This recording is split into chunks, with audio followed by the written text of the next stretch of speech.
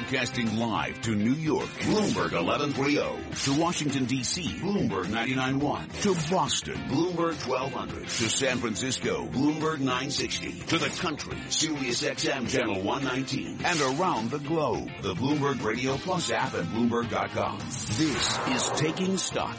Coming up on Taking Stock, we'll take stock of Canada, specifically real estate in Toronto. We're going to find out comparisons between Toronto and some major U.S. metropolitan areas.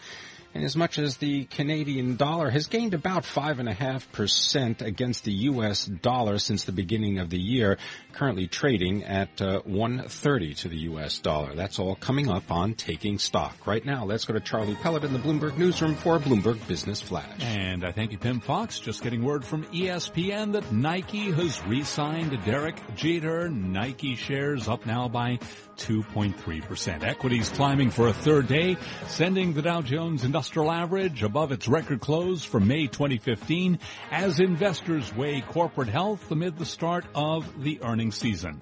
Right now, we have got the S&P 500 index up 17 to 2154, a gain of 0.8%. Dow Industrials up 135 points to 18,363, record territory on the Dow, up right now by 0.8%.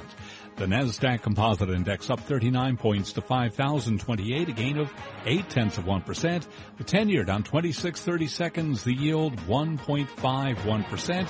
And gold is down 22.70 the ounce to 13.33, a drop there of 1.7%.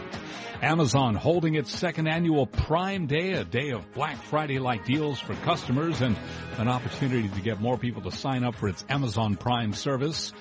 Amazon's effort to woo shoppers with exclusive deals, though, has left many frustrated as they struggle to add items to their online shopping carts.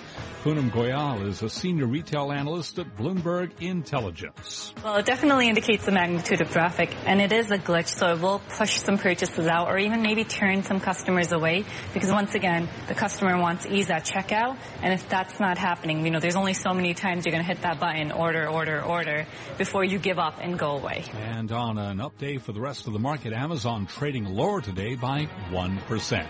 Again, the S&P 500 index up 17 to 2154, up 0.8%. 232 on Wall Street. Now, let's take a look at other news from around the world. Thank you, Charlie. From the Bloomberg Newsroom, I'm Matt Miller. Bernie Sanders has endorsed Hillary Clinton for president. The two appeared side by side at a campaign event in Portsmouth, New Hampshire, where Sanders said Clinton will make an outstanding chief executive. Secretary Clinton has won the Democratic nominating process. President Obama is in Dallas, where at this hour he is scheduled to speak at a memorial service for those 5 police officers gunned down last week. He also met with the families of the victims. White House spokesman Josh Earnest said the president called the families of Alton Sterling and Philando Castile, the 2 black men killed by police in Louisiana and Minnesota last week. Meanwhile, House Speaker Paul Ryan is praising the police chief in Dallas in the wake of last week's murders. I think what we should be focused on right now are solutions. I think what we should be focused on is listening to people in communities who have done a good job of merging law enforcement with the communities so that these kinds of problems don't occur. I think Chief Brown's done a phenomenal job in this crisis, and I think if you look at what he had done before, by merging the community, by having community policing and solutions, there's a lot for us to learn from. Workers in Atlantic City have approved a new contract with 3 casinos while a strike continues at the Trump Taj Mahal. The Local 54 union says workers from the 3 Caesars Entertainment-owned casinos voted to ratify their new contract last night. Workers at Harrah's, Bally's, and Caesars reached a deal July 1st. A vote on the contract reached with the Tropicana is scheduled for Thursday. Global news 24 hours a day, powered by more than 2,600 journalists and analysts in more than 120 countries. I'm Matt Miller. This is Bloomberg. Charlie? And we thank you. And again, recapping stocks higher, S&P and the Dow trading at records. S&P 500 index up 17 to 2154, a gain of 0.8%. I'm Charlie Pelleton. That's a Bloomberg Business Flash. You're listening to Taking Stock with Kathleen Hayes and Pim Fox on Bloomberg Radio. House prices in Toronto, they continue to surge as would-be buyers struggle with a lack of supply in a red-hot real estate market. This all according to a report released by the Toronto Real Estate Board. So are there opportunities in real estate in Toronto compared to metropolitan regions in the United States? Mariana Durcikova is a broker for U-Town Home Exclusive and the Pemberton Group, and she joins us now from Toronto, Canada. Mariana, thank you very much for being with us. Tell us about the current state of the real estate market for residential properties in Toronto. Well, thank you for having me. There is no denial that the Toronto is the commercial and a cultural heart of Canada. It is definitely becoming a world-class city over the next couple of years. Last year, we bypassed Chicago, and we became the fourth largest city in North America, with the 2.8 million people living in a city of Toronto, and then over 6 million people living in a GTA. When you compare the prices compared to, let's say, New York market, we are definitely underpriced, and you can go further and just all over the globe and compare the prices of the real estate to London and other metropolitan in the world. On average, the prices in Toronto are probably 3 to 5 times less and cheaper than what you guys are experiencing in New York. Well, an average house in Canada's largest city, Toronto, costs about $750,000 in June, and that's a nearly 17% increase from June of 2015. Correct. What do you get for that kind of money? Well, you probably get around 15 to 1,800 square feet townhouse. Frontage probably anywhere between 15 to 20 feet. And what about the buying capacity, the supply that would match the buyers? In other words, I understand that there's not a great deal of supply on the market. It's definitely what we're experiencing right now is a seller's market. There is definitely a shortage, and that's why the prices, as you can see when you look at the comparisons between the 2015 and the current year, the prices for the townhouses increased by 15.7%. And some of the regions in Toronto, like Peel or Halton, York, and Durham, I wonder if you could tell us about those areas for people that are not familiar with Toronto. So these are part of the GTA, and they are known as the Greater Toronto area.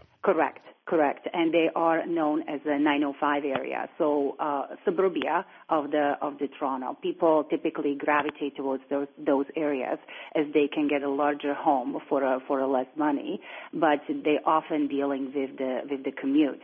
So even the prices in the GTA are increasing over the last. They has increased over the last year, but mostly they really increase in a downtown area, in a 416 area. Tell us about that 416 area, and also maybe just add in a little bit about luxury, because I understand that the price of luxury apartments has increased. The $4 million plus category has seen the biggest sales volume increase. Correct. In Toronto. Correct. So in the last few years, it was market as $1 million and plus market. Today, I would really go as far as push it to the $3 million and up, because the average price for a detached home in the 416 in a downtown area is $1.2 million. So that typically buys you a detached home in a prime neighborhood. But if you're really looking for something luxurious, you're going to have to probably spend more than $3 million. That applies for a detached home, for townhouses, and also for condominiums. Now, Mariana, you spoke earlier about the quality of life in Toronto. I'm wondering if you could offer some details about schools and how they compare with perhaps educational institutions in the United States.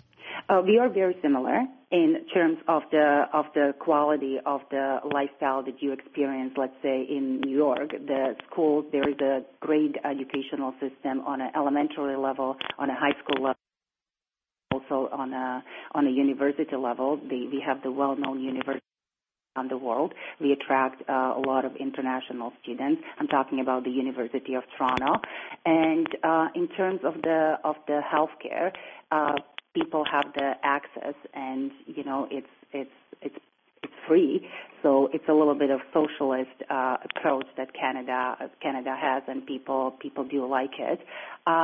In terms of the culturally, we have variety in the various museums. We have the AGO, we have the ROM, we have a lot of culture exhibitions. A lot of well-known artists come to Toronto. They are attracted because of the vibe and because of the lifestyle that the city has to offer. In terms of the restaurants, Vogue magazine just named Toronto in their March issue as a place to go and visit for all the foodies. I want to thank you very much for sharing these details with us. Mariana Durcikova is a broker, a U-Town home exclusive broker at the Pemberton Group in Toronto, Canada. And just to note that the S&P TSX Composite Index of Canadian stocks year-to-date up more than 11%.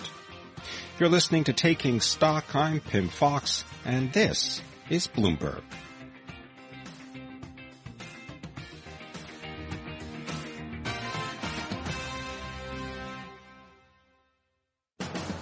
Coming up, he was the chief executive of Apple, chief executive of PepsiCo. Now he's got a new book, John Scully's Moonshot, Game-Changing Strategies to Build Billion-Dollar Businesses. That's next.